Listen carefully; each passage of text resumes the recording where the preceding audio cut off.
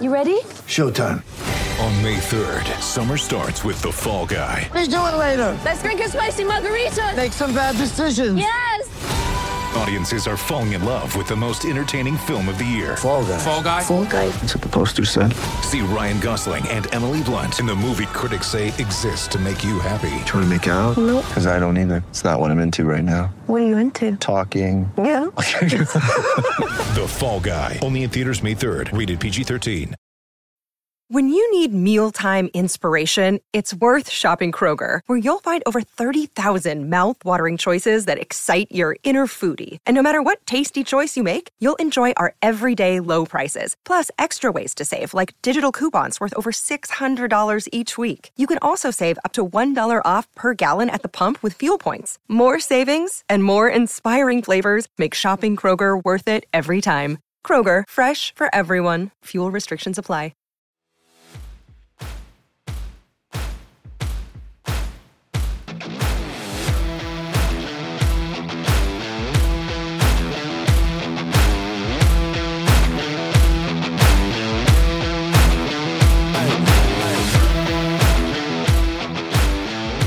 What's up, Kraken fans? Welcome to episode 25, aka Carson Kuhlman of Keeping Up with the Krakens, brought to you by the Hockey Podcast Network and sponsored by DraftKings.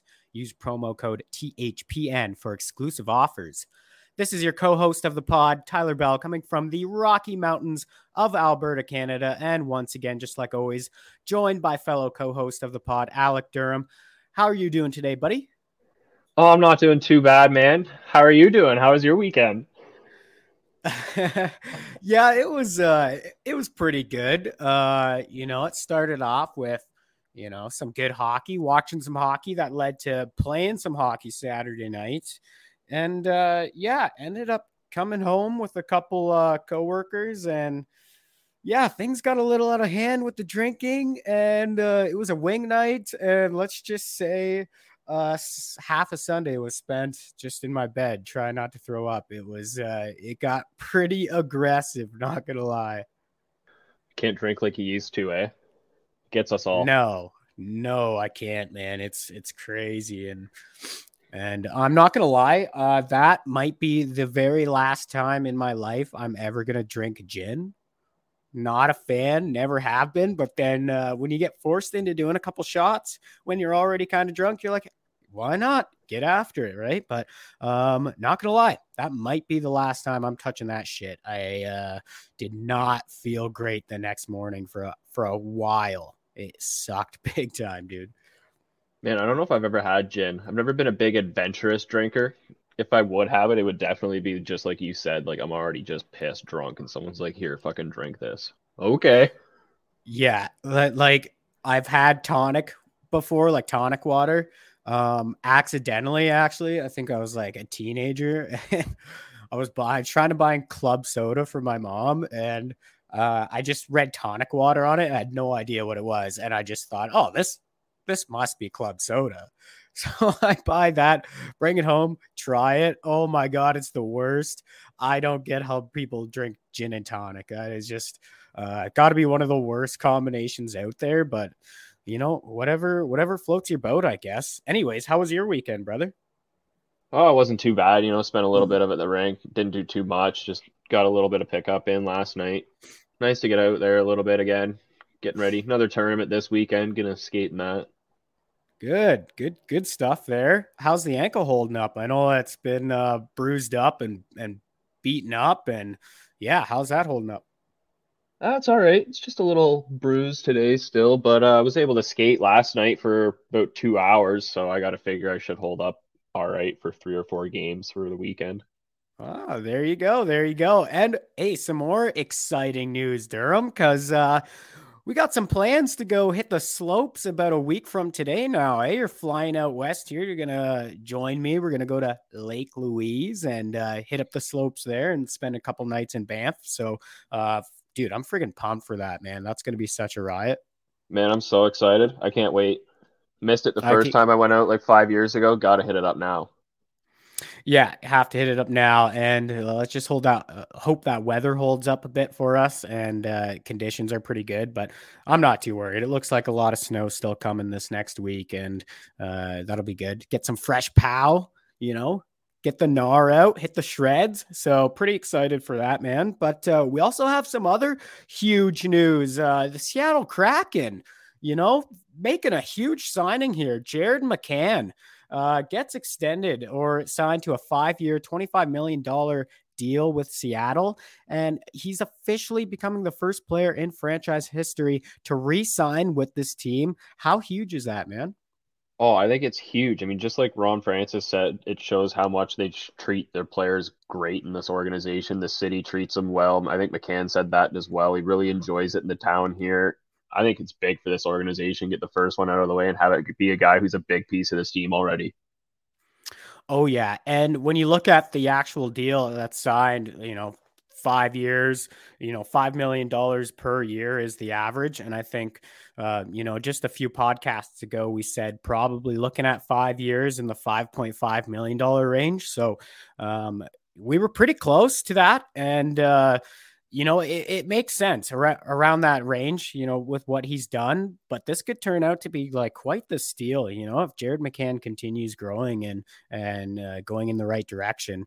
I mean, his numbers are great. Obviously, he's the leading scorer of Seattle and really, put the team on his back while some other veterans, haven't necessarily done that themselves. So they're getting a lot of value out of this contract, I think, eh? Yeah, I agree too. He's definitely been their power play guy. I think it's going to be interesting to see how everything comes together next year once we get Beniers into the fold at the end of this season and he gets a little bit of a taste and chemistry going. Maybe get skating with the guys in the summer. That's going to be a fun one to watch develop next year.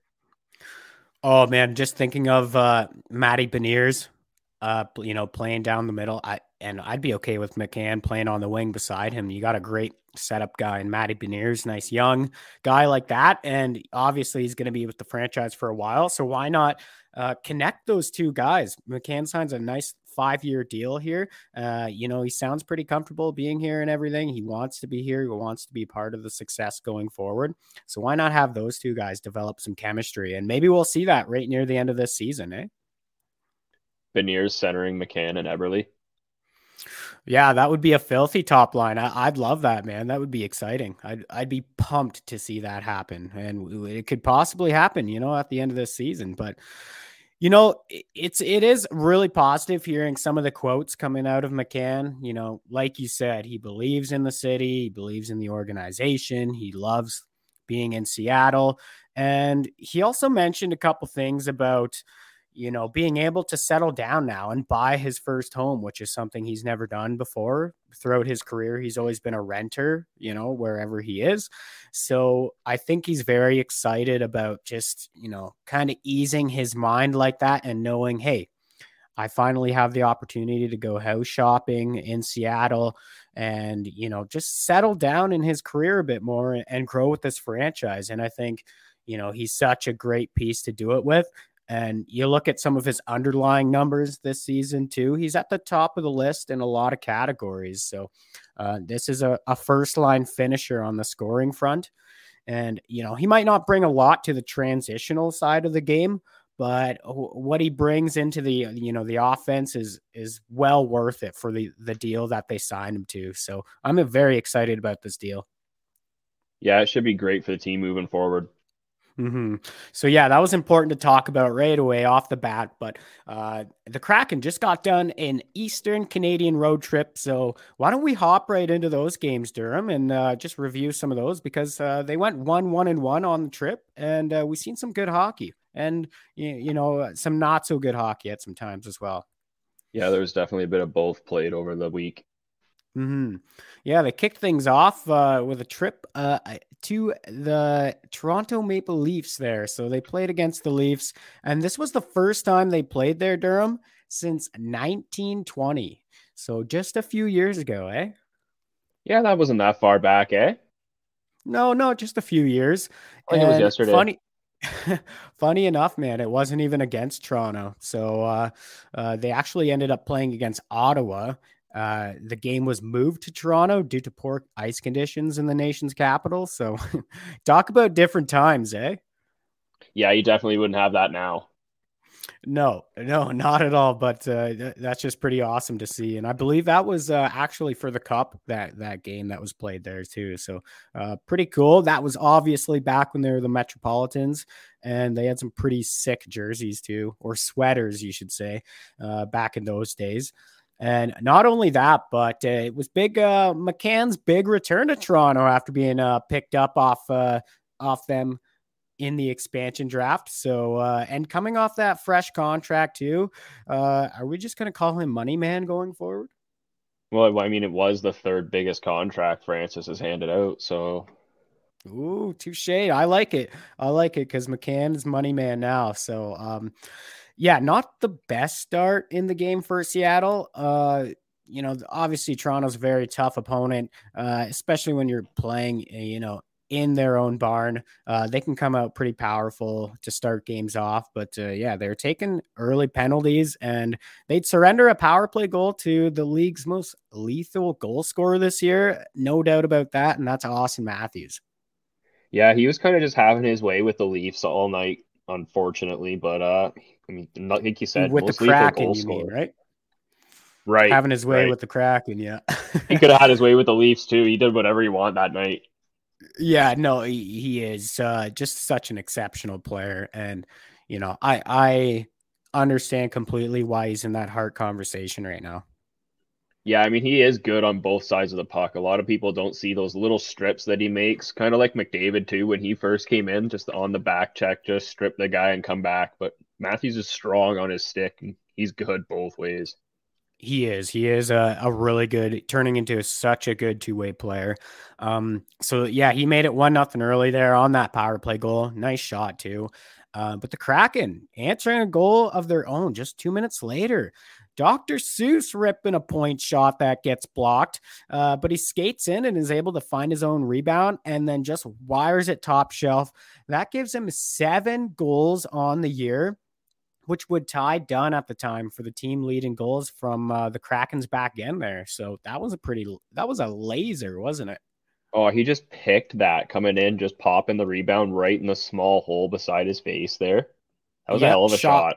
Oh, it was shot right out of the net like that too. That was a beauty. And I know we've pumped his tires a lot on this podcast. Dr. Seuss, 7 goals on the year. So, I love this guy on the back end. But it didn't take too long after that for Toronto to regain their lead in the hockey game. Tavares gets sprung for a breakaway there and pretty much dangles Grubauer. How about that pass by TJ Brody though? That was pretty nice. Oh, that was disgusting. Just gets it up, drops it down right on Engvall's tape there. That was beauty. Yeah, that's what you call a saucer pass. And yeah, that's a hard one to defend like that. He's pretty much putting that 3/4 up of the ice, complete perfect saucer pass just to find Engvall there. And then he slips it over to Tavares, who's breaking down the middle of the ice. That's a tough one to defend. But you know what? After that, the game did kind of settle in for the Kraken. They started to look more comfortable as that first period went on. So, they kind of settled in, even though they were down 2-1 in that game. Yeah, I mean, shots were tied 11 apiece, and only being down 1 goal to the Leafs is kind of like a small victory. I thought they definitely, like you said, as the game wore on, got better. Yeah, I definitely agree with that. And more penalty troubles for the Kraken in the second period.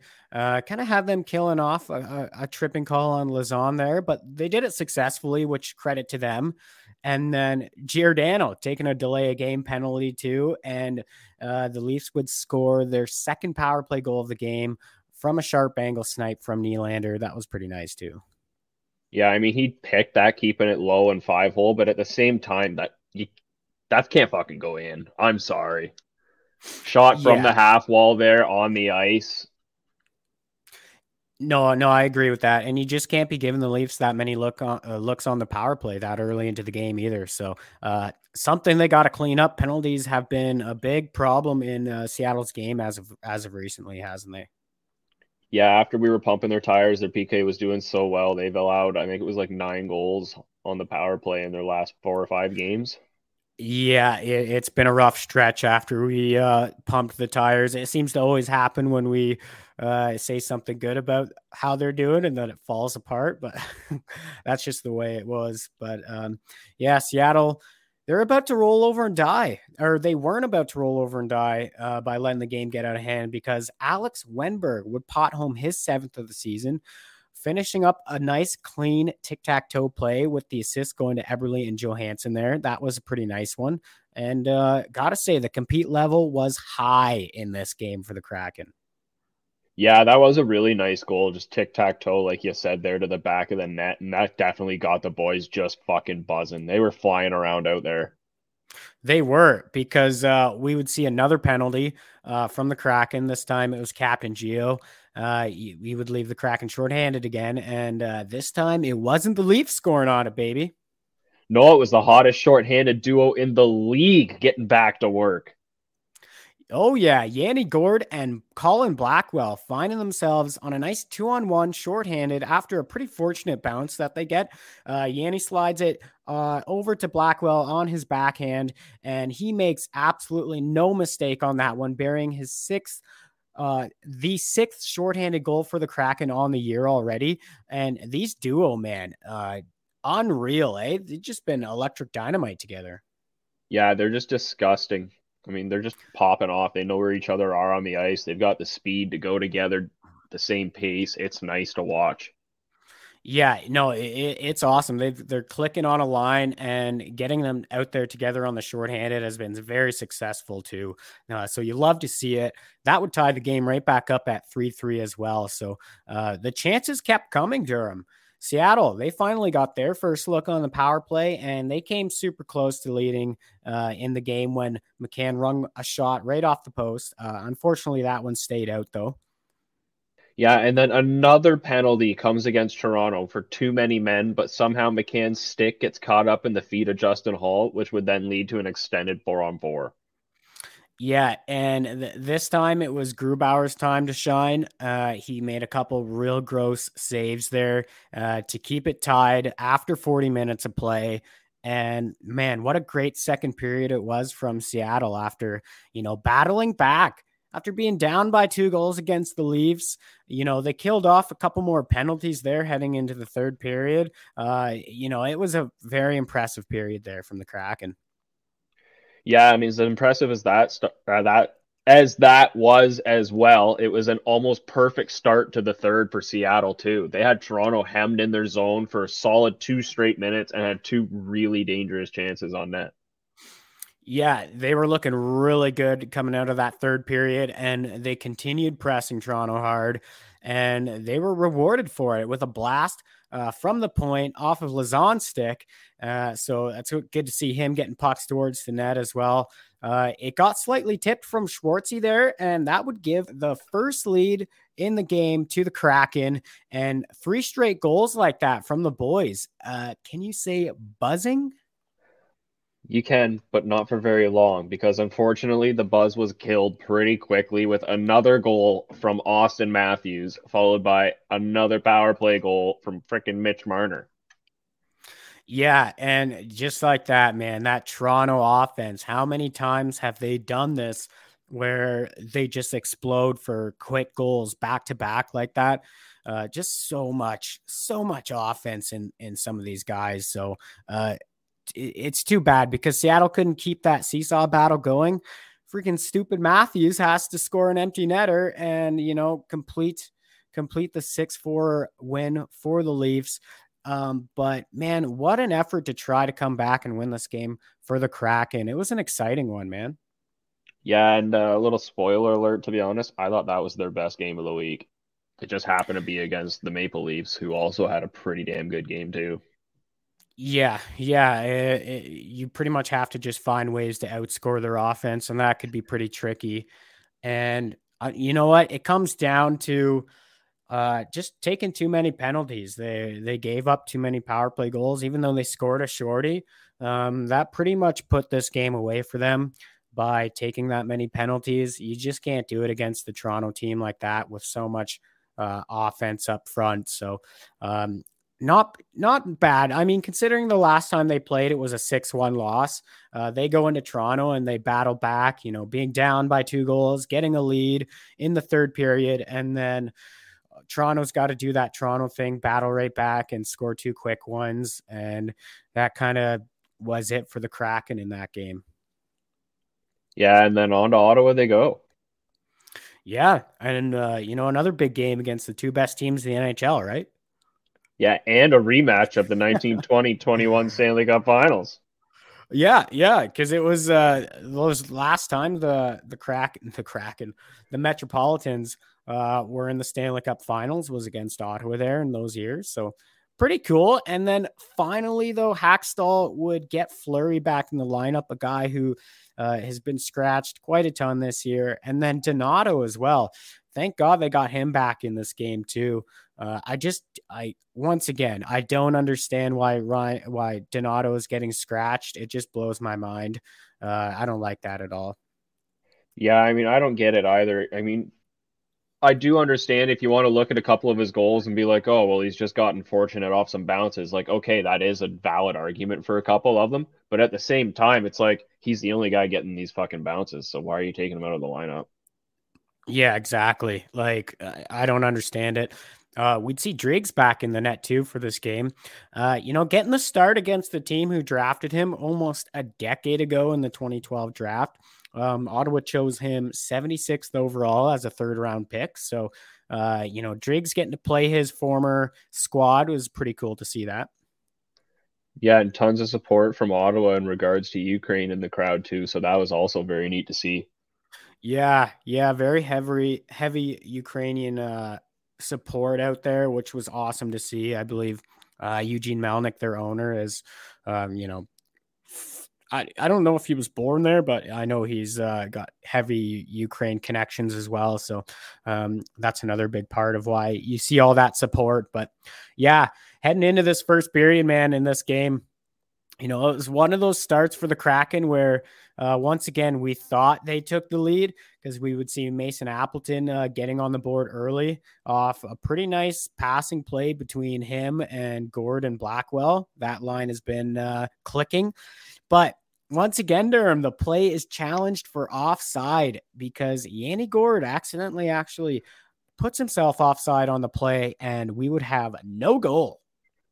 Man, believe it or not, that's the 7th time so far this season a Kraken goal has been challenged by the other team and waved off. Feels like it's been double that amount, though. No, it actually has. Like, I feel like we're saying it once a week where there's a waved off goal, another challenge here, another challenge there. Getting so unlucky with that. And that's not the first time it's been Mason Appleton, too, who's had his goal waved off. So, man, just so many unlucky breaks for him.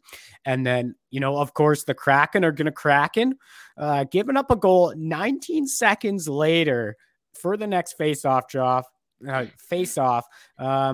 to Josh Norris there. After some very poor defensive coverage from Seattle, we've seen both Alexiak and Larson kind of get caught puck watching there in the defensive zone. They all drift over to the right side of the ice, kind of defending that point shot from Tkachuk there, and Norris is just left wide open out front. Yeah, to be fair, that's totally McCann's guy, though. Like, peeling off of the wall there, he's got to stick with his man. And when he's got contact there in the battle and the puck transitions sides, they both peel out the same way. But you see McCann just watches the puck the entire time, and Norris just goes straight to the back post. And McCann doesn't shoulder check there at all for his guy. Leaves him uncovered, and it's an empty backdoor tap in. Yeah, just a bit of a brain fart there on that play. McCann's just got to know that's his centerman and that's his guy. So you can't always rely on that D to be covering the guys out front. So that's basically why that first goal went in there. But that was it for the scoring in the first period too. Kraken, they did have an 8-7 shot lead, but it certainly didn't feel that way, did it? No, boy, were they sloppy in that first. I mean, they really struggled with their passing. They couldn't make one crispy one to the tape. It sucked. No, yeah, that's for damn sure. It was pretty sloppy. They just kind of, They didn't look like they were feeling it right away in this game. And, again, the second period wasn't looking too good. Just like a minute and a half into the second, the Kraken, they'd take a too many men penalty. And because of their extremely aggressive play, though, they actually did a really good job of not letting Ottawa set up on that opportunity whatsoever. Definitely a positive. 8 power play goals in the last 4 games going into this one. So, just shortly after, a puck finds its way onto the Big Rig stick, and he fails majorly trying to clear that puck out of the D zone, puts it right on the tape of an Ottawa defender. He blasts it on net, and Brady Tkachuk is there in front of the net to find that rebound first and scores on a bit of a hopper. Yeah, 2-0 Ottawa at that point, and you know what? It wasn't going to get any better. Larson, with one of the biggest whiffs of the year, allows Parker Kelly to just walk in alone on a B-way and snap a puck between the legs of Drieger. So now it's 3-0 Ottawa. Yeah, he's got to realize that a guy's coming in with speed against him, and whether you're going to make a play on that puck, you still have to have some kind of momentum going back to defend. That was painful. That's just a horrible play there. So it almost felt like, after seeing those really bad turnovers there and bad plays that led to both those goals for Ottawa there to make it 2 and 3-0, kind of felt like the game was basically going to be over, and it was just halfway through the game at that point. Yeah, I'll be honest. I thought we were screwed at that point too. When it was 3-0, I thought, here's a blowout night. They did not look good. It was ugly. It was. But you know what? Like we said before on this podcast, man, all it takes is one goal to really swing momentum back into your direction, right? And that's what we would finally see from the Kraken halfway through the third period. Eberle enters the send zone, drops it back to Dunn, who makes a nice little deception pass there to McCann, or Money Man as we're now referring to him. And he spins and fires one top shelf on net there and gets the Kraken on the board. Team leading 22nd. Yeah, another beautifully placed shot by Canner there. And like you said, I think the best part of that play was Dunn's play there at the blue line, because he made it look like he was just going to throw that on net, but puts it right on the tape of McCann, who's kind of skating towards him. And once he picks that up, he makes a nice turn spinning play and roofs it top shelf. There's a reason why this guy's leading the team in goals. It's because he's able to shoot and make plays like that. That was a beauty. And the Kraken weren't done there either. 34 seconds after that, off a hard forecheck from Sheahan and Geekie, leads to another turnover from Ottawa. And Alexiak fires a point shot that's tipped from Donato for his 12th goal of the year. And now we're at a 3-2 game, baby. Yeah, man, just like that. And once again, it's a strong forechecking play from the Kraken there. This time, Gord, Blackwell, and Appleton, that line, like we said, man, they've been awesome, but they get down low and just work it and work those Ottawa defenders. Gord's able to pick up a puck right off the half board there, almost in the corner, spin off the one defender, and then he finds Appleton. And just from like the sharpest angle, he just, throws it on net, and it's able to just slip. Somehow it just manages to squeeze through Forsberg there. Just like that, though. Tie game, dude. Tie game. And wow, that came out of nowhere. I was not expecting to see that. Yeah, it's another explosion of offense from Seattle, right? We're so accustomed to those. 3 goals in 3 minutes and 47 seconds. So that's going to help send it to overtime. Yeah, and that is something we've kind of been seeing the last 2 weeks, is these weird explosion of goals from Seattle where they score 3 in 3 minutes and 3.5 minutes. Like that's like the third or fourth time they've done that in the last 2 weeks. So, this team knows how to score in bunches. Their struggle is keeping it out of their net right now. But yeah, like you said, send it to OT. OT wasn't exactly how we wanted it to go. Giordano, he hooks Tim Stützle behind the Ottawa net. That's 200 feet away from your own net. You can't be taking a penalty like that. Ottawa ends up taking full advantage of their opportunity, and they win it off a one-timer shot from Josh Norris for his second of the game. And it's a 4-3 overtime loss for the Kraken. Yeah, I mean, you have to like what you seen in the third period for about 10 minutes there from the boys, in my opinion, especially with Mhm. how shitty the first two periods were. Yeah, dude, it was a crusty start, but you got to like the battle to get back. I mean, they could have just, roll over and died, and not came out in the third period with any resilience, but they came out firing and, they got rewarded for it by getting down low a lot of the times. Just getting the puck down low, and Ottawa's D really created opportunities for them, and they showed that they can be a resilient bunch. So, you know what? It still ended with a loss, but it's always nice to see that they battled back and they still have fight like that, knowing that they're second last in the NHL. You're not going in there and giving up and letting that game get away. They managed to get a point out of it and show that they still have some fight left and they have some pride in themselves. Yeah, you can't get accustomed to losing. That's how you get bad environments and end up like Edmonton. Yep, exactly. They got accustomed to losing. That pretty much wanted to lose. I really liked Gord's line in this game again. Man, I'm going to keep pumping their tires because between him, Blackwell, and Appleton, I don't want to see this line get broken up for the rest of the season. I just want to see them play it out. Yeah, that they've been gross. They have been. Like, they're clicking. Like, some of the best chemistry I think we've seen from any line all year long. We can't spoil a stat of the week or something similar coming up. Yeah, but it might have something to do with that.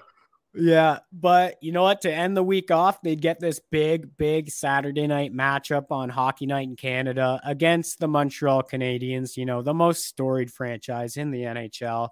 And the Kraken absolutely took it to Montreal earlier in the year, getting a nice 5-1 W. And that was their first win they picked up in their own barn this season, too. I think Eberle started the game off, half a minute into the game, sniping one top shelf. That was a pretty sweet win earlier in the year, eh?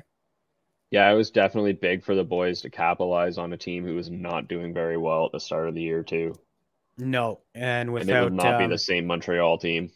No, certainly not. And they would have, they were without Wenberg in this game too. A couple of different guys up front. So him and Donskoy, they were both ruled out of the game with upper body injuries. And I know they put Donskoy on the IR too, pretty much after the game. So expect him to be out for a little while. Wenberg's probably just day to day right now, but they both kind of got injured in that last game against Ottawa. One thing we didn't mention, the Sens actually lead the NHL in hits per game. So it was a pretty physical game. Well, you got Brady Tkachuk on the team, so that should be half of those right there. Yeah, and when it's the captain getting it done, he leads by example. The rest of the guys got to, be willing to throw the body around like he does. But yeah, jumping back into this one, because of those scratches, we'd see Cole Lynn getting called up, and he's having a really good season in the AHL, and they would give him a pretty good shot right off the bat, jumping in on the second line with Schwartzy and Canner there. So that's a big opportunity for the kid. Yeah, and then also a bit of a homecoming game for our certified shift disturber, Yanni Gourde, as well. He was pretty amped up to be playing at the Bell Center. Oh, man, you have to be. Anytime you have that Quebecois heritage and you get to go play against them at the Bell Center, you are extra fired up. And I wouldn't be surprised if he had family in the building for that game, too. Yeah, and then the German gentleman was back between the pipes for this one as well after, another shaky performance from Driggs, unfortunately. 9 straight losses, though, for Gru heading into the matchup against Montreal. So does that get into your psyche a little bit? I mean, I've never been a goaltender, but I got to think it has to, right? Like, I got to think you're pretty aware that you've lost 9 straight. But again, it hasn't been his fault either. He's put in a lot of great performances in those losses. It's just the team hasn't been able to get it done in front of him. But yeah, when you look at that, it is a bit shocking to see 9 straight losses for Gru. Yeah, we'll hopefully get the dub here for him and just shake that off before it gets to double digits, right? Oh yeah, 100% early on in the game. Vince Dunn takes a bit of a run at Byron and ends up being a little too late. So he went to the box for interference. And we had a nice little successful PK to start off the battle against Montreal and try to build on that. And Montreal did look dangerous too. I mean, they even rang one off the pipe. Yeah, they did. And what is it? I think it was up to 9 power play goals against in the last 5 or so. So always good when you start the game off with a nice strong kill. And then Donato would go off. Yeah, what the fuck did I say? And then Donato. I think you said Delato or something, but thinking about gelato. Thinking about gelatos here? I don't know. Never had it. Apparently I want it. But Donato would go off for a slashing call. And I guess, who gets it done again? Short-handed. Yeah, that would be Yanni Gourde, baby. It's the shift disturber getting it done, and very, very strong, aggressive forechecking play. Is kind of able to get a one-handed swing at a puck there. And then, it doesn't quite go in, of course, but he circles around the net as a Montreal player goes to pick it up in front of his own net. And dude, he hit the guy so hard that he ends up scoring on himself. What a sequence that was. How pissed are you if you're watching that from the Montreal bench? Just what the fuck? Yeah, like what are you doing there? But yeah, that's one way to score a goal is just hitting the guy and having him put it into his own net. So that was pretty awesome to see, not gonna lie. And then man, on the same penalty kill, just seconds later, Mason Appleton scores on the exact same penalty, but it's Mason Appleton. So the goal gets waved off, right? Bit of rotten apple luck right there. I gotta feel so bad for that guy. What's that? 8 waved off goals for Seattle now? He's gotta be 3, maybe 4 of them. Yeah, no, I think he at least 3, like you said, maybe 4 of those.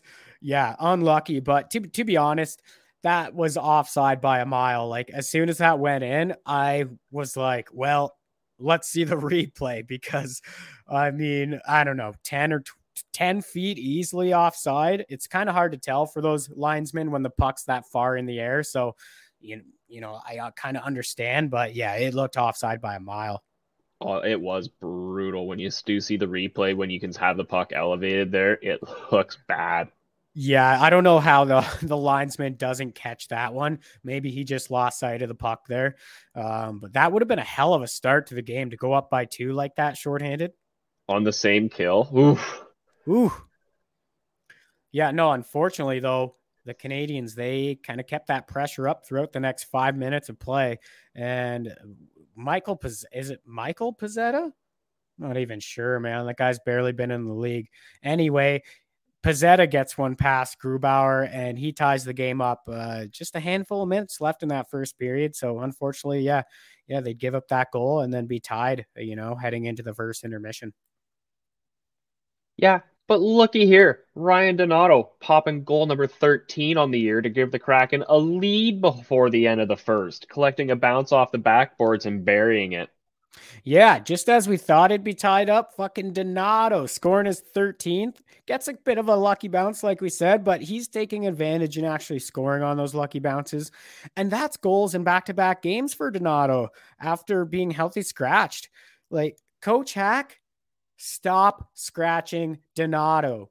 Sincerely, every Kraken fan. So stop making that happen. I am sick of it.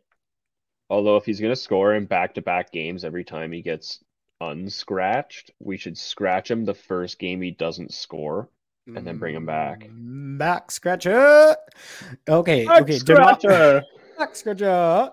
He is literally tied for 3rd. He's tied for 3rd on the team in goals with 13 now. Maybe don't scratch the guy. Just gonna, if he scratches him again, I'm pretty sure there's going to be an investigation against Coach Hackstall that he's trying to lose the hockey game. Just going to throw that out there. He really wants a right-handed centerman. Yeah. Oh, yeah, he does. I thought the PK was the backbone of that period, though. Yeah, it was pretty good. I mean, anytime you can solidify it like that and hunker down something that's been kind of shitty the last 5 games, that's definitely a solid for the boys. Yep, and it had to stay strong because more penalty troubles to start the second period. Geeky gets called for holding the stick. The Kraken kill off their third penalty of the game and finally get their own crack on the power play after a bit of a gutless trip from Rem Pitlick there. But unfortunately, it would quickly turn into a 4-on-4 when Seattle's called for too many men. Yeah, man, what a penalty fest in this game again. They struggled all week with their penalties in this Canadian road trip here. But they end up killing it off. Another very gutty effort from Seattle on the penalty kill in this hockey game. And not only that, but the power play stepped up and scored late in the second period too, when Moneyman just snipes a shot over the blocker of Montembeault, giving Seattle a 3-1 lead heading into the third period. Yeah, that was just a gorgeous pass from Marcus Johansson there. A little spinning backhand pass from behind the net to find Canner there. And yeah, I couldn't believe, well, I guess when you look at where Montreal's in the standing, I guess you can believe it, but how wide open was he left on that play? Like he had all the time and all the room in the world to let that shot go. So yeah, credit to Canner. You still got to score it, but yeah, he had every lane possible to get it done. Yeah, and then 3-1 lead heading into the third against the worst team in the league. You should be good, right? Wrong-o. Terrible start for the third period for Seattle. Giving up a goal just a minute into the third, man. Romanov going to blast one on net there from the point after the puck took a few weird bounces to end up getting to him. I know Grubauer was just diving all over his crease there. It was kind of hard to, find himself in his net. He didn't have a whole lot of time to kind of recoup and angle that shot off, but it was a good shot by Romanov. Yeah, and then, since Montreal had an own goal earlier in the game, I guess Larson kind of decided, hey, what the hell? Here's one for you guys, Montreal. Tries to stop a pass that's going backdoor to Romanov, and fuck, he tipped it in past Grubauer. Oh, yikes. And yeah, that's back-to-back games for Larson with a couple absolutely brutal plays that led to goals against. He had that one against Ottawa there, and then this one. Holy moly, dude. Boy, was that ugly. Yeah, that's tough, man. I mean, you're trying to make the right play, and then something just as small as the way you've got your blade angled, right? Yep. Just something as small as that, and we're tied. Yeah, and I think that's kind of really what pissed off Grubauer because he ended up getting to some heated exchanges with a couple Habs players at the end of the regulation there, eh? Yeah, they're probably like, you're going to lose 10 in a row. And he's like, fuck you. Yeah, what is it, Lehkonen? He was punching in the face there. He came right out of his crease. He was not happy, man. He was fired up. I haven't seen Grubauer fired up like that all year. Yeah, pretty good. I mean, gets the boys going, hopefully. Yeah, and something's got then to give, right? I think that play earlier too, where the net fell on him a bit there. He was pretty heated after that, but he took it personal. Let's just say that. And the second straight game, Seattle went into overtime. And I got to be honest, it was kind of an ugly 3-on-3, man. The best highlight of it was a huge glove save off Ben Sherratt after another brutal turnover. This time it was Yarncroc. He's the last guy back, and he tries to spin off Ben Sherratt there. He just throws him down, takes the puck, and, tries to roof it on Grubauer, but he says, no way. Grubauer grabs the Baylor bucket again and bails out his team big time on that play. Yeah, poor Yarncroc looked like he was learning to skate there with Sherratt all over him, eh? His legs were just wobbling around before he got tossed. Yeah, I'd put that, he looked like a certified bender there. I think those ankles may have touched the ice a couple times as he tried turning away from him.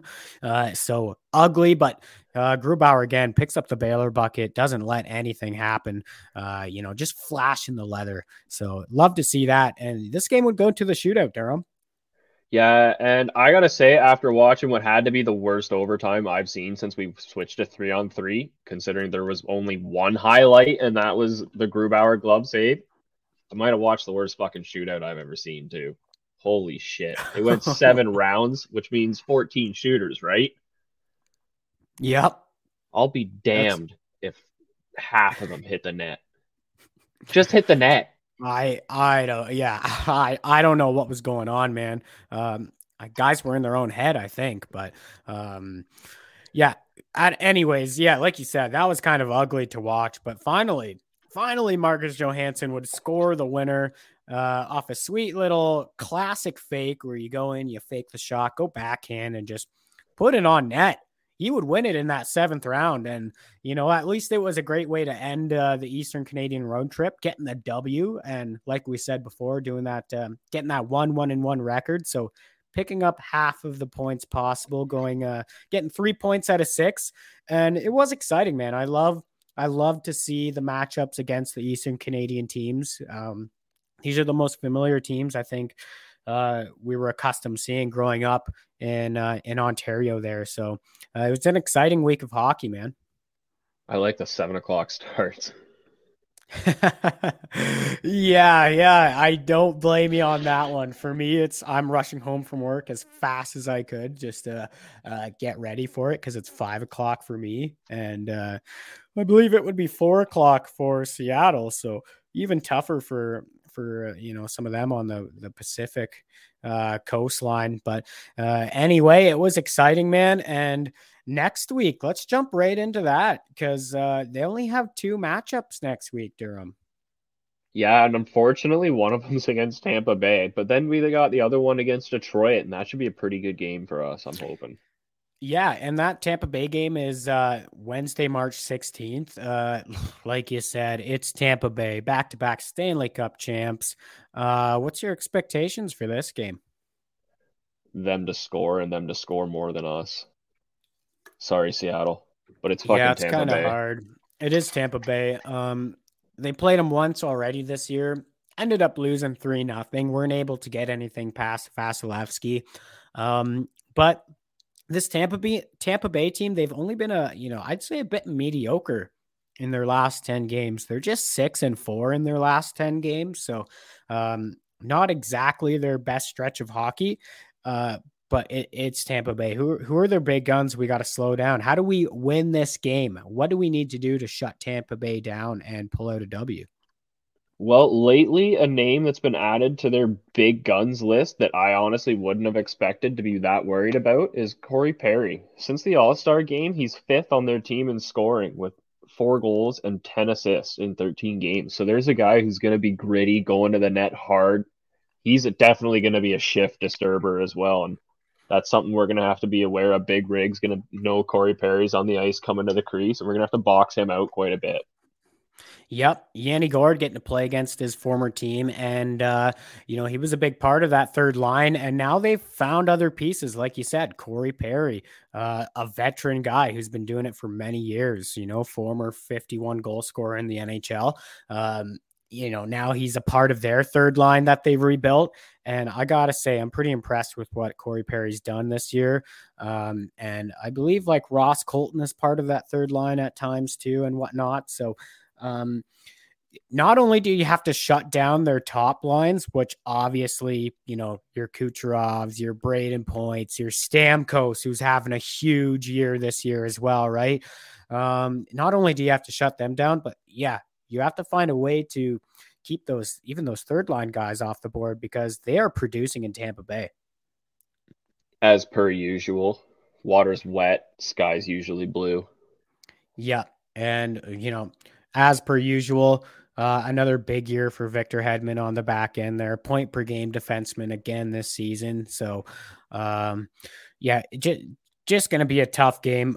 I think if they can continue to just create some offense off their forecheck like they've done in the last couple games, and kind of, spend as much time in the offensive zone as possible and just try to tighten up defensively, you might be able to come away with a win against Tampa Bay, but it will be a battle to do it.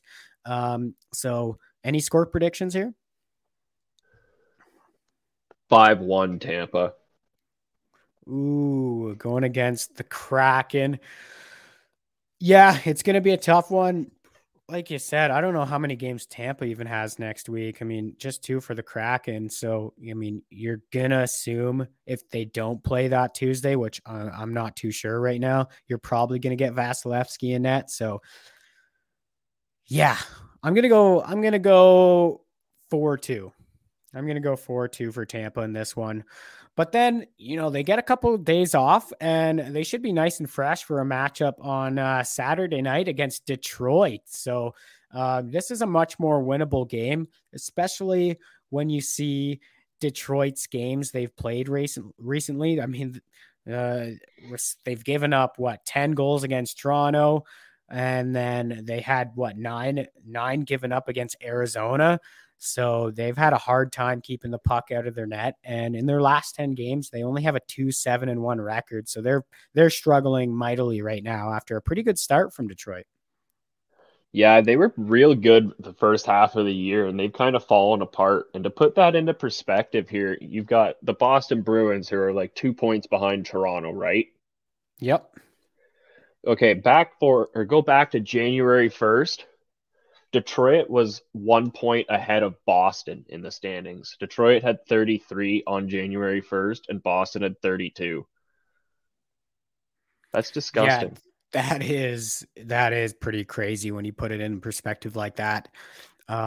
This will be the second time they play Detroit too. They their first ever game that went to a shootout was against Detroit. December 1st, they lost 4-3 in a shootout. That was a pretty good game, pretty good battle between both teams. So I'm expecting to see something similar. What are they going to have to do, though, to get this win against Detroit?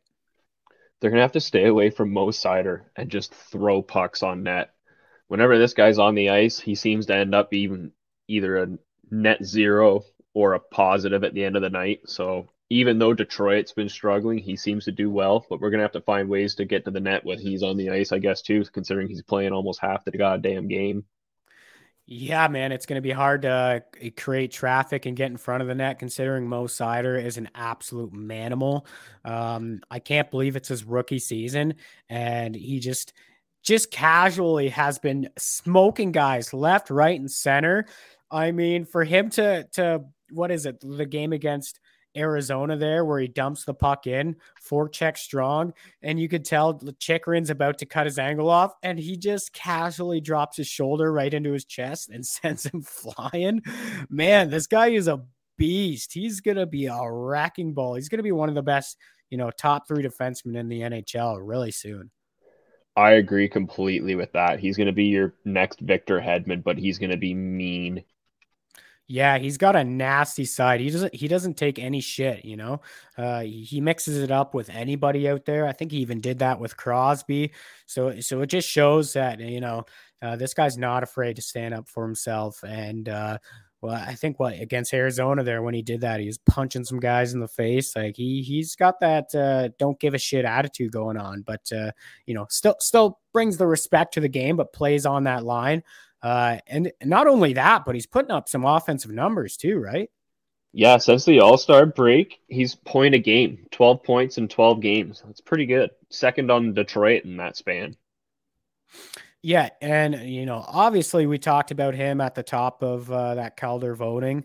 He's right there, and along him is a fellow teammate, Lucas Raymond, who is putting up some numbers too on the offensive side and up front for this team. So 2 dangerous guys you're going to have to shut down in order to find success. And Dylan Larkin too, another guy who is having a bounce back year. And I think it's largely due to, some of the talent that's been brought around him now, like the 2 guys we mentioned there in Raymond and Mo Seider. And that's helped rejuvenate Larkin's game for sure. Yeah, absolutely. It's got to be nice to start seeing the fruits of, having your shitty seasons. Exactly. But yeah, any score predictions against Detroit here? It's going to be a good matchup, I think. It'll be a fun one. I'm going blowout week. So we got spanked by Tampa Bay in my prediction. I'm going 6-1 for Seattle over Detroit. We're going to kill them. I like it. They are shaken up defensively right now. Something's just not going right. I don't know if it's goaltending or, when Mo Seider pretty much isn't on the ice, things are falling apart. That's what it seems like anyways, but I agree, man. I think Seattle's going to take advantage of this Detroit team. And I'm going to go with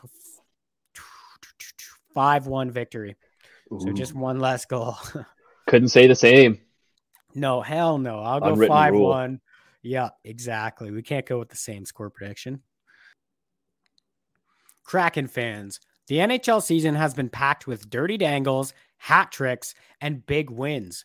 As the action rolls on, DraftKings Sportsbook, an official sports betting partner of the NHL, has your shot to win big too. New customers can bet just $1 on any team and get $150 in free bets if they win. That's right. A bump in the win column for your team means free bets for you. If Sportsbook isn't available in your state yet, you still have a shot to light the lamp. Everyone can play for huge cash prizes with DraftKings daily fantasy hockey contests. DraftKings is giving all new customers a free shot at millions of dollars in total prizes with their very first deposit. Download the DraftKings Sportsbook app now. Use promo code THPN. Bet just $1 on any NHL team and get $150 in free bets if they win. That's promo code THPN at DraftKings Sportsbook, an official sports betting partner of the NHL. All right, welcome back, Kraken fans. Durham, we're going to introduce a bit of a new segment to the pod. I know we've starting to build a bunch of these up and bounce back between a bunch of them, but this one's going to be a fun one to do every week as well, or every other week or so. And this one is Player of the Week. So why don't you hit us with that one?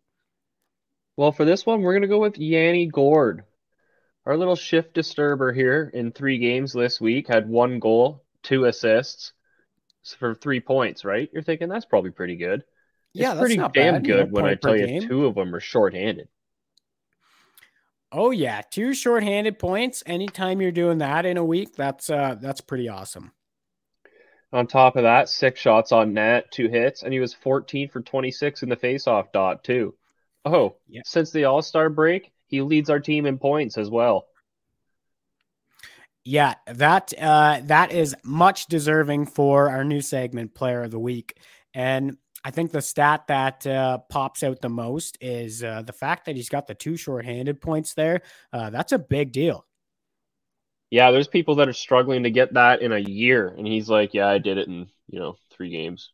It's okay." Yeah, so that's really what is giving him the honors this week. And don't overlook the fact that he's over 50% on the faceoff dot. Always tougher to do when you're on the road, right, Durham? So all 3 games were on the road. He's getting the tougher matchups. So for him to go 14 out of 26 and be above that 50% on the faceoff dot, that's pretty good too. Absolutely. Anytime you can start with the puck more than the other team is a positive. Exactly. Why don't we move right along here, though? We got some NHL news that has been popping up over the past week here. And starting things off, a bit of a shout out to the Canadian Stahl brothers. They actually become the first trio of brothers to each play 1,000 NHL games. That is Eric Stahl, Mark Stahl, and Jordan Stahl. So shout out to them, because that is insane when you think about it. Oh, that's freaking phenomenal, especially too when you remember Mark getting hit with the puck in the eye when he was at about 800 games or so. So there was a lot of question marks about whether he'd play more than that. So to get to 1,000 games for him, I think is a real accomplishment. Yeah, 100%. And he's just been that quiet, steady defensive defenseman for so many years. And you don't overlook the fact that 2 of these guys have been captains on hockey teams in the NHL, and Mark has had an A for like so many years as well. So these guys are all leaders getting it done. And the fact that they all are from the same family and played, collectively over 3,000 NHL games, that deserves a shout out any day. That's just amazing. 2 of them have cups, and they have all played in the Stanley Cup Finals too. Yeah, and I can think of another trio of brothers who, in my opinion, is probably going to be likely to be the second trio to do this. Do you know who I'm talking about here?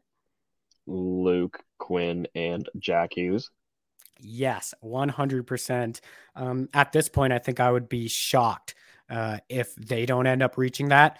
And, that'll be pretty special for that family too, because those are all three wickedly talented players.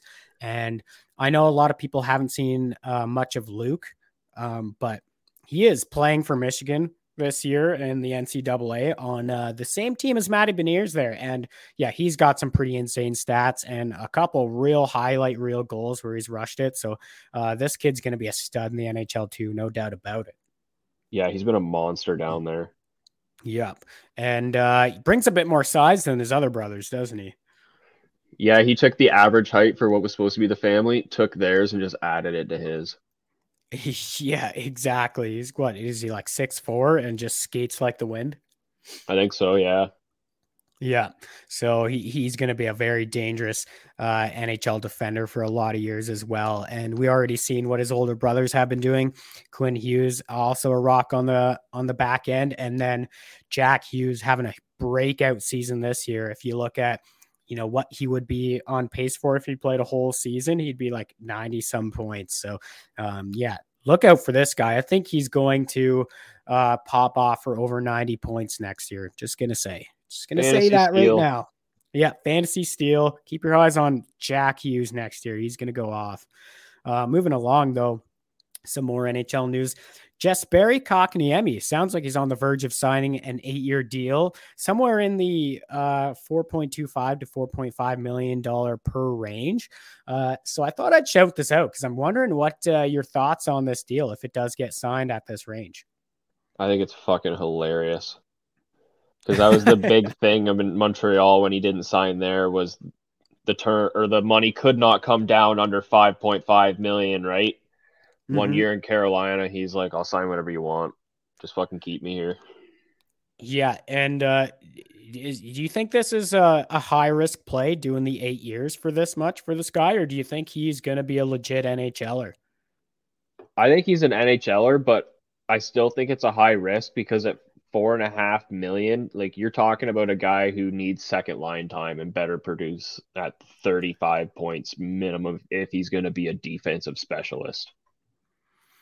Yeah, I would agree too. And, he's moved over to Carolina and, with the way things are going, like look at his points and stuff. I think he's getting less ice time. But he's basically on track for the same year he had last year. I mean, right now he's sitting on 56 games played, which is exactly the same he played last year for Montreal. He had 20 points last year, 5 goals, 15 assists.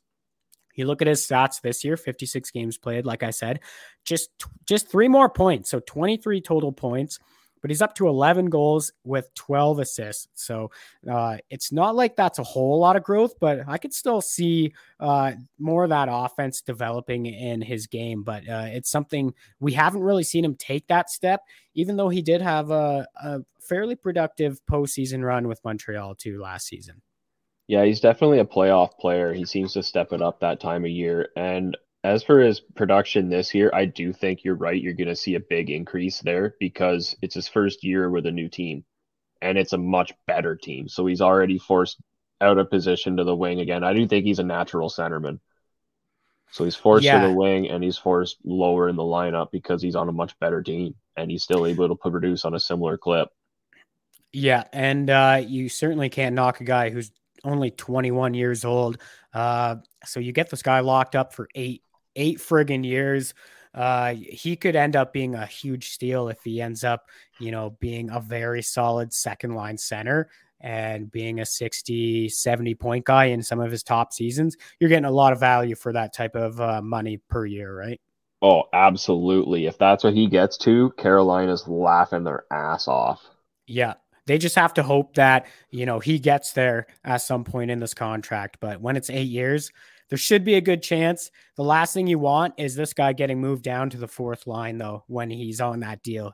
He's got to stay, in that 3rd line range in the first couple seasons and find time to get into that, play that middle 6, right? That's the guy's goal, to get up to those standards.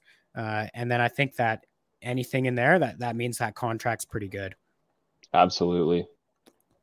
Okay, let's absolutely move on to some crazy stats here from a defenseman in the league who is also very young and absolutely tearing it up right now, Durham. I'll give you the floor for this one. We're going to talk about Cale Makar for a minute because everyone's talking about how he's having a really good year, blah, blah, blah. I don't think everyone understands how good of a year this guy's having, at least in terms of his own franchise, the Colorado Avalanche.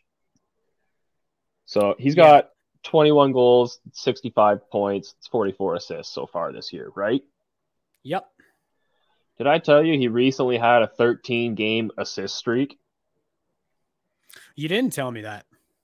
Oh, that's a franchise record for any position. He passed current GM Joe Sakic, who had a 12-game assist streak. So there's one record already. Actually, we count it as two because he's got it for all positions and for defensemen since he is a D. I'm just going by the NHL rules. So there's two records that he's broke so far this year. Fair enough. Yeah, no, that's good.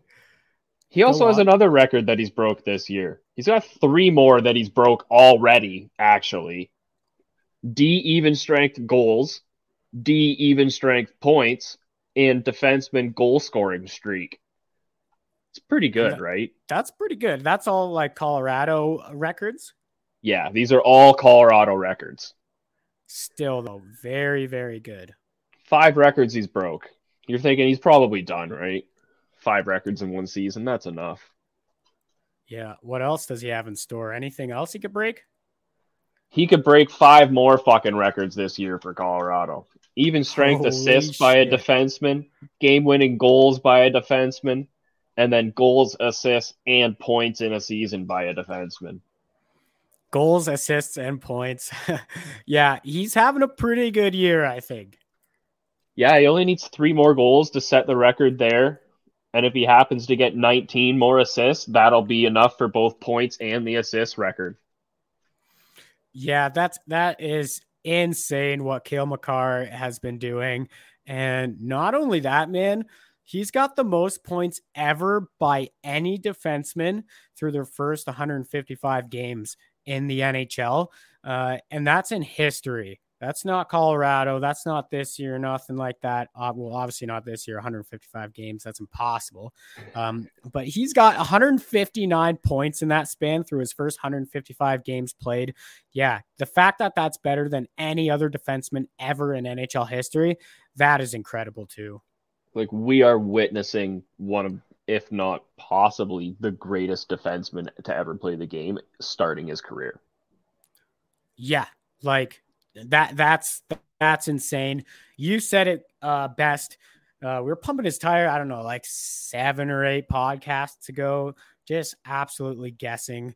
But you said it best when you said he is the Connor McDavid from the back end. Like, that's how good this guy is. He is the best defenseman. I can't see in any way how anyone else other than Makar wins fucking get your mind out of the gutter, Ty.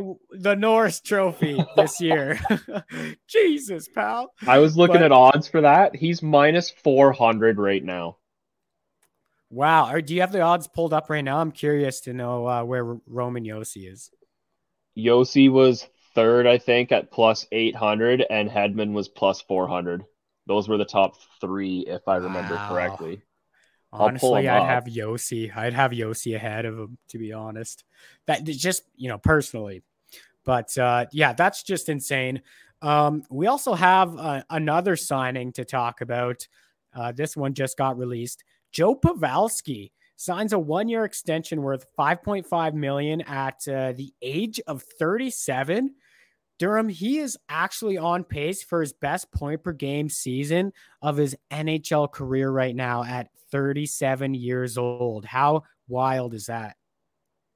That's incredible, because I remember being one of the people that was like, fucking 3 years, $7 million for Joe Pavelski. I don't know, Dallas. That 3rd year, you might be paying someone to take the money off.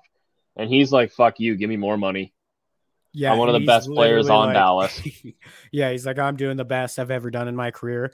So I was thinking the same thing, man, Joe Pavelski, what a friggin' player this guy is. The fact that he's getting it done like this in the twilight of his career. Kind of interesting, though, that he decides to go with the 1-year extension and stay with Dallas. He must believe in this team somewhat to go ahead and do that, right?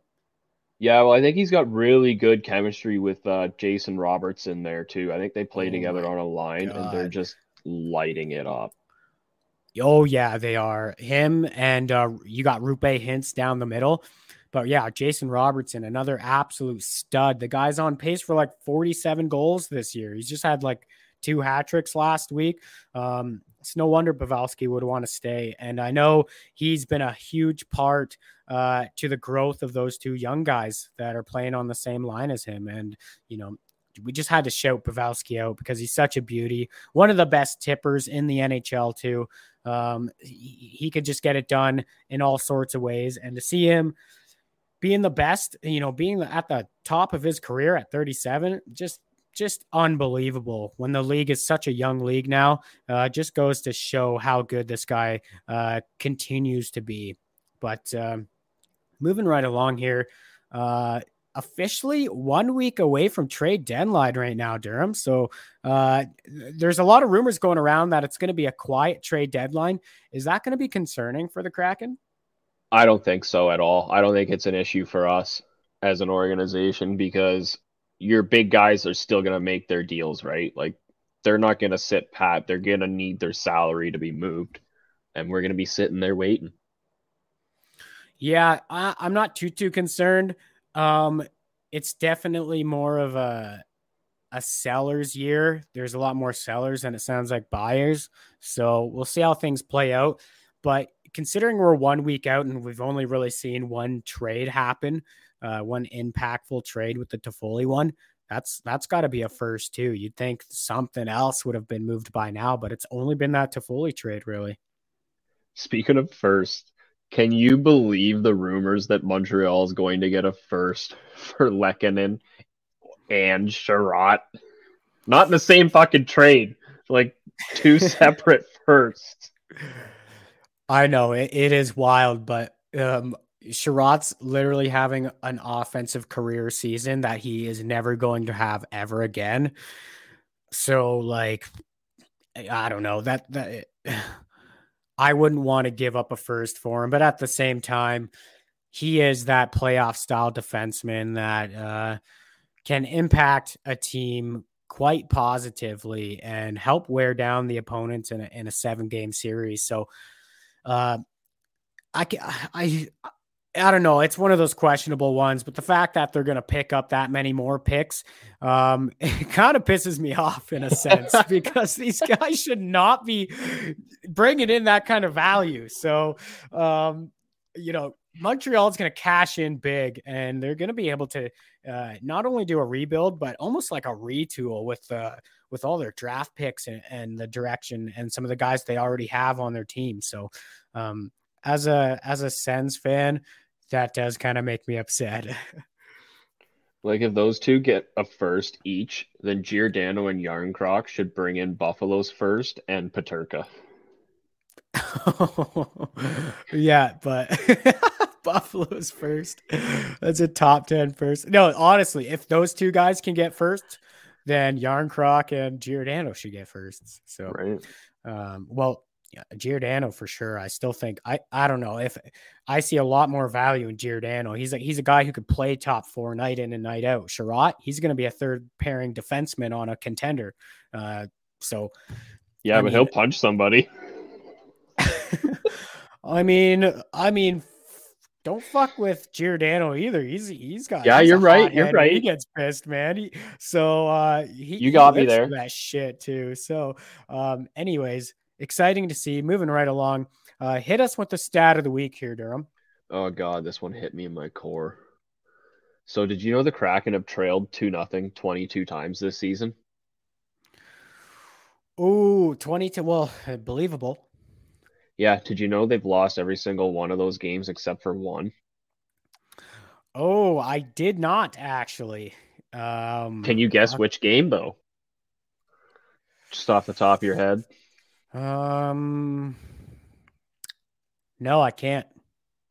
It was a 4-3 win against Nashville on March 2nd. Okay, yeah, their comeback recently against Nashville. Yeah, Yeah. no, that would make sense. Yep. Well, that's pretty crazy. Yeah, I mean, trailing 2-0, 20, you said 22 different times in the season? 22 different times. Wow. And they've only won one of those games. Yeah, that's definitely been a weak spot, is trying to fight back. I mean, they almost did against Ottawa again.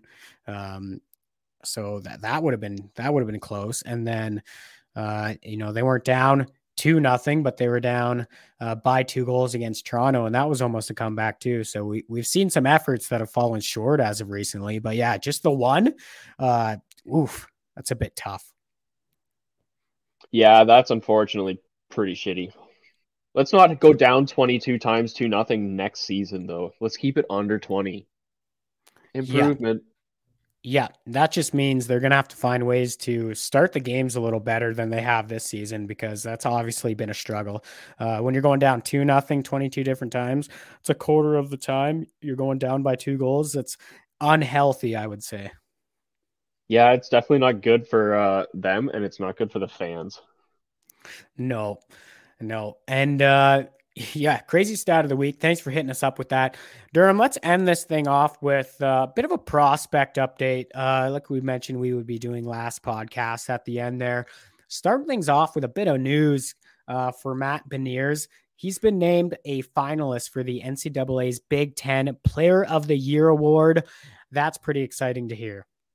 That's huge.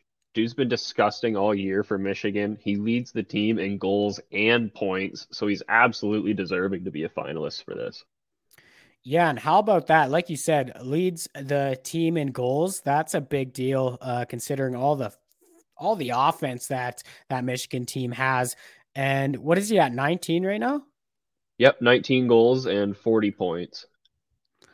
Yeah, that's pretty impressive. How many games? 32, I think it was. Yeah, just loading up his stats right here, because he only had 10 goals 33 last year, and he's already up to 19. So he's pretty much doubled his goals with a few games left to go in this season. So became a bit of a goal scorer this year, and yeah, that's wild. Plus 29 too. He's done nothing but get better. Obviously, we've seen him playing for USA in the Olympics. Had a couple points there. Looked very sharp, and boy, are we excited to see this guy in a Kraken lineup near the end of the season. I imagine Michigan's going to go pretty far in the tournament and playoffs. So we might only get to see a couple games or a few games out of him, but I'm excited to see those. We will burn the first year. We will. And I think Ronnie Francis made it pretty clear that they will be trying to do that and get him signed right away. And I think it's the right idea. Get him a few games.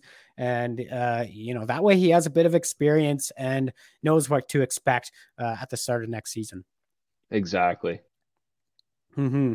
Moving right along here, though, let's talk about the second round pick they had last year. That's Riker Evans, the overager defenseman playing for the Regina Pats.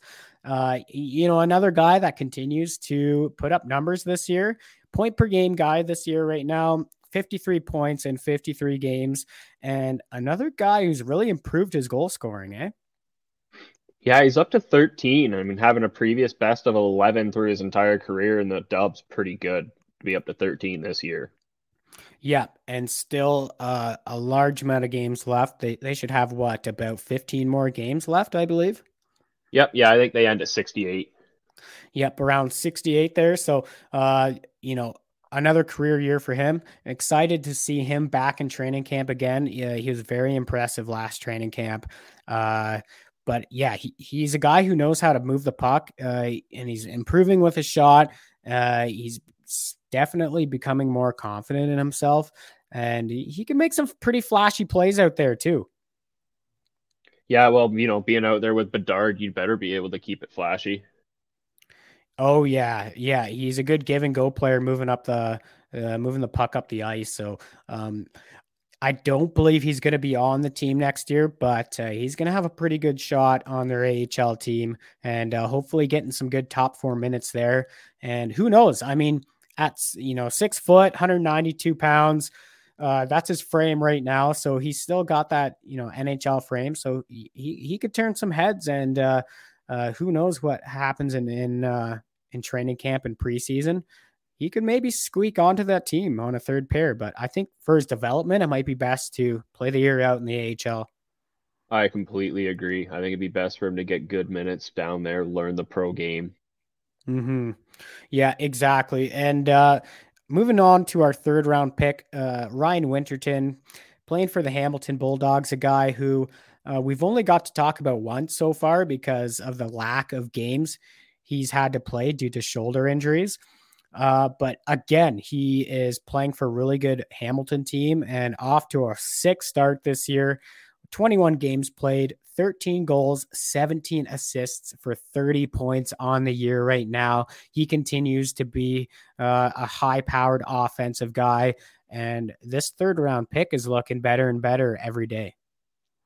Yeah, for sure. I mean, especially coming back from injury like that, long surgery, layoff, you're never quite sure what he's going to have. So to see him scoring at this pace too, and to see the trust that his team has in him, like they put him on the second line with the big trade acquisition, Mason McTavish, right?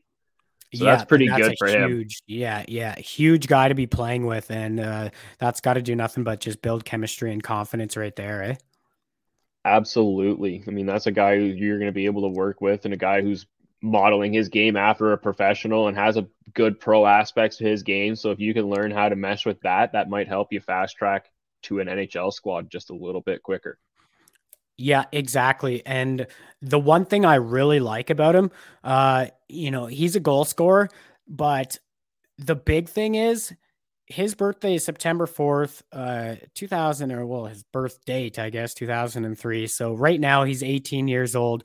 Durham, he turns 19 in September. If he gets off to another hot start next year in the OHL, which it's looking very promising, he's going to be very close to the top of the list for a candidate to be on that Canadian World Juniors team. And that gets me pretty excited.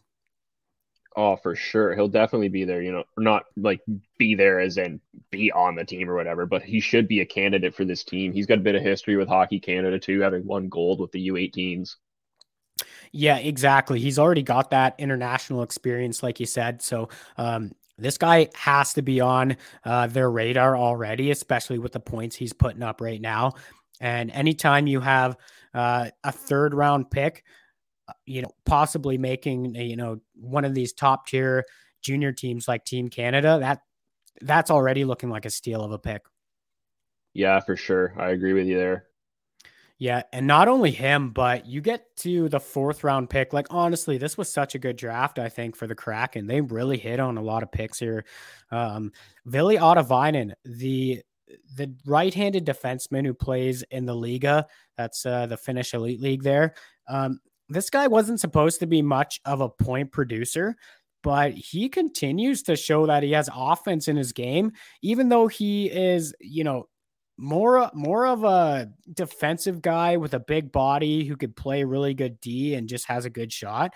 His numbers have been really good in the Liga, and this is very, very, very good for the Kraken to be able to see some more upside from this guy. Because right now, what is his stats? 6 goals, 8 assists, 14 points in 43 games. Yep, that's correct. 59 PIMs, so he's not afraid to mix her up at all. You love to see it, though. That's really good. And this is going to be a guy who is on their World Junior team as well. Yeah, I had him down as, kind of having a bit of a surprising year for the same reasons you just listed. Like everything you read or see about him was he was going to be this defensive guy who's kind of okay on the transition, draws guys in, and then moves the puck over, and that was it. But putting up 14 points like this, like he's second on his team's, second in points on his team for defensemen. Like that's pretty solid.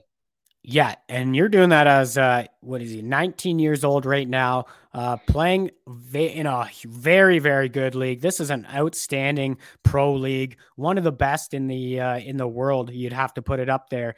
And he's producing. And yeah, you got to love what you see here. This is going to be another fantastic pick, it's looking like. And they need this guy to hopefully develop into a steady he's got that top 4 potential NHL. I see in this guy, and we need some right-handers to be able to do that. Some young ones who are going to step in and replace some of the right-handers we have right now, because this organization, that's probably what they lack the most, is right-handed defensemen. So if this guy does work out, that is a huge hit for Seattle.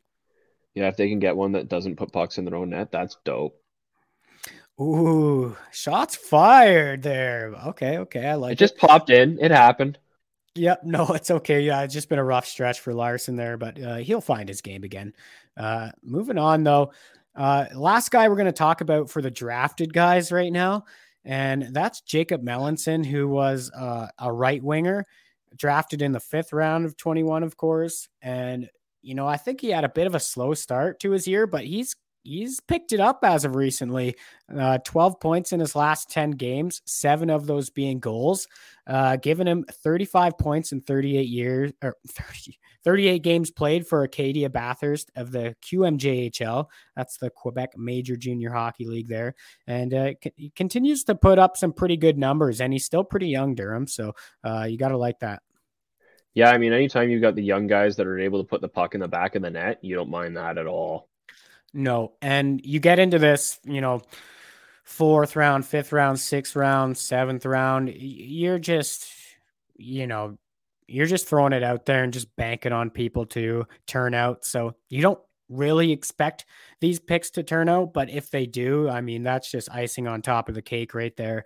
And I'd say, this guy's 6 foot, over 200 pounds. Right now as an 18-year-old, still has some room to grow there, of course. But if he could turn out to be a bottom 6 forward that can have an impact in the NHL, that is a hit too. And obviously he's going to go back, play in the QMJHL next season as well, and continue his development and his growth path. And again, if he gets off to a crazy start next year, maybe he is on Canada's radar as well. Could be, but I think he's got a bit more of an outside shot. I think so too. Typically that's a bit of an easier league to play in compared to the WHL and OHL, who are shots fired. I mean, hey, the truth is the truth, right? Those leagues are producing some quality prospects right now, and the Q just isn't producing prospects at that rate. So you got to put that into perspective as well, or consideration. Let's talk about the AHL, the Charlotte Checkers, of course, split between Seattle Kraken players and Florida Panther players as well, prospects, because we have a few on that team who are putting up some really good numbers, and I'd like to shout some of them out as well, because we haven't had a chance to talk about them yet, have we? No, we haven't talked too much about the AHL guys, so it's nice to kind of, give them a tire pump. Yeah, because currently one of Seattle's players recently got called up because of his great performances right now. That's a right winger, Cole Lind, who's still fairly young. I believe he's 22 right now. He's got 46 games played down there with Charlotte, and he's tied for the team lead with 35 points, 17 goals, 18 assists. This guy's producing and he's looking pretty good. And out of any player they have down there, this guy's got the most legit shot at being an everyday NHLer at some point. Yeah, I think he's got a shot at being kind of like a poor man's Corey Perry, right? He can score. Yeah, he's got that scoring touch, and he's a fucking prick. Like, in addition to leading the team in points, he leads them in penalty minutes with 106. Yeah, second place is 65. Yeah, this guy is, like you said, he's almost got that shift disturber mentality. He's not afraid to mix it up, averaging 2.3 penalty minutes per game right now. You got to like that. And not only that, I think he's second on the team in power play goals. So, shows a lot of versatility when you're leading in all sorts of different categories like that. So you got to like what we're seeing out of Cole Lind in the AHL right now. Absolutely. I liked him back when he was getting drafted too, when Vancouver ended up picking him up. I thought he'd be a nice pickup. Yeah, and he's still young. He has time to continue to develop, and maybe it takes him to 23, 24 years old before he's a steady NHLer. But that's okay because he's going to be that bottom six type of player in the long run, in my opinion. And he kind of suits that role pretty well. It's funny how they get to like 22, 23, and if they came from junior, like the stigma around the kid is, oh, well, how good can he really be? He's still in the A at like 22, 23. But whereas a guy comes from college and gets to the A at 22, they're like, yeah, give him a couple years. Yeah, exactly. You're 100% right on that. Like these NCAA guys, they seem to, have a longer end of the stick there in terms of like what you're bringing up. We expect these guys coming out of junior to just like, 2 years in the AHL and you're not in the NHL yet, you're a bust, right? But that's just simply not the case. And, other people, they take longer to adjust to that pro game and longer to fill out their NHL body as well in order to get there. So that's probably what we're seeing out of Cole Lind. I mean, he's putting up some really good numbers. He looks promising and he's leading that team in points right now. So that looks really good too. Yeah, it looks great. Cal Fleury too, looking pretty good. 27 points in 51 games. That's second for defenseman on this team. So you got to like that as well. That's looking promising. Yeah, hopefully he can become a fill-in guy, maybe like a good 6-7. Yeah, and I think you'd be happy with that. Other than that, there's not a whole lot to get excited about. To be fair, Alexander True, 34 points in one less game. So he's right there with Cole Lind and, doesn't mix it up as much, but he still has 5 power play goals himself. And he's a big guy too. So he could end up being like a really good fourth line centerman for this team down the road. Can never have too much depth. No, not at all. But of course we have to shout out our favorite goaltender down there, Joey Daccord, because he's been putting up some pretty good numbers himself, Durham. Yeah, he's been putting up some great numbers. I mean, 24 games played, only 55 goals against. So that comes to a 2.45 goals against average. Pretty solid. 921 save percentage as well. Yeah, and that 921 looks really good. We've obviously seen him get called up at times throughout the season, and he has been lit up pretty hard, but honestly, a lot of those games have been really poor defensive play from the Kraken. So it's hard to put that all out on him because he's came up and he's battled and he's made tons of great saves in some of those games. But yeah, a 12-9-2 record down in Charlotte. It's promising. And I still think this guy has a chance to be a backup goaltender one day in the NHL. And he's such a beauty too. Just the most chill guy, eh? So, we're big Joey Dack fans, and I hope he just continues to find success and continues to grow his game, and hopefully we see more of him in the NHL. Yeah, for sure. Get him a few more games next year, and hopefully he develops into a good, steady backup goaltender. Yeah, you'd be pretty happy if that's the case. But I think that pretty much wraps it up. What do you say? Yeah, I think that might be the end of her for this week. Yep, that's pretty much it. So I think it's time to get the puck out of here, Durham. Thanks, everyone, for tuning in to episode 25. And be sure to join us next week as we break down both of those Kraken games. And, of course, keep you up to date with all NHL news and all things Kraken related. So have a great week, everyone, and peace out, Kraken Nation.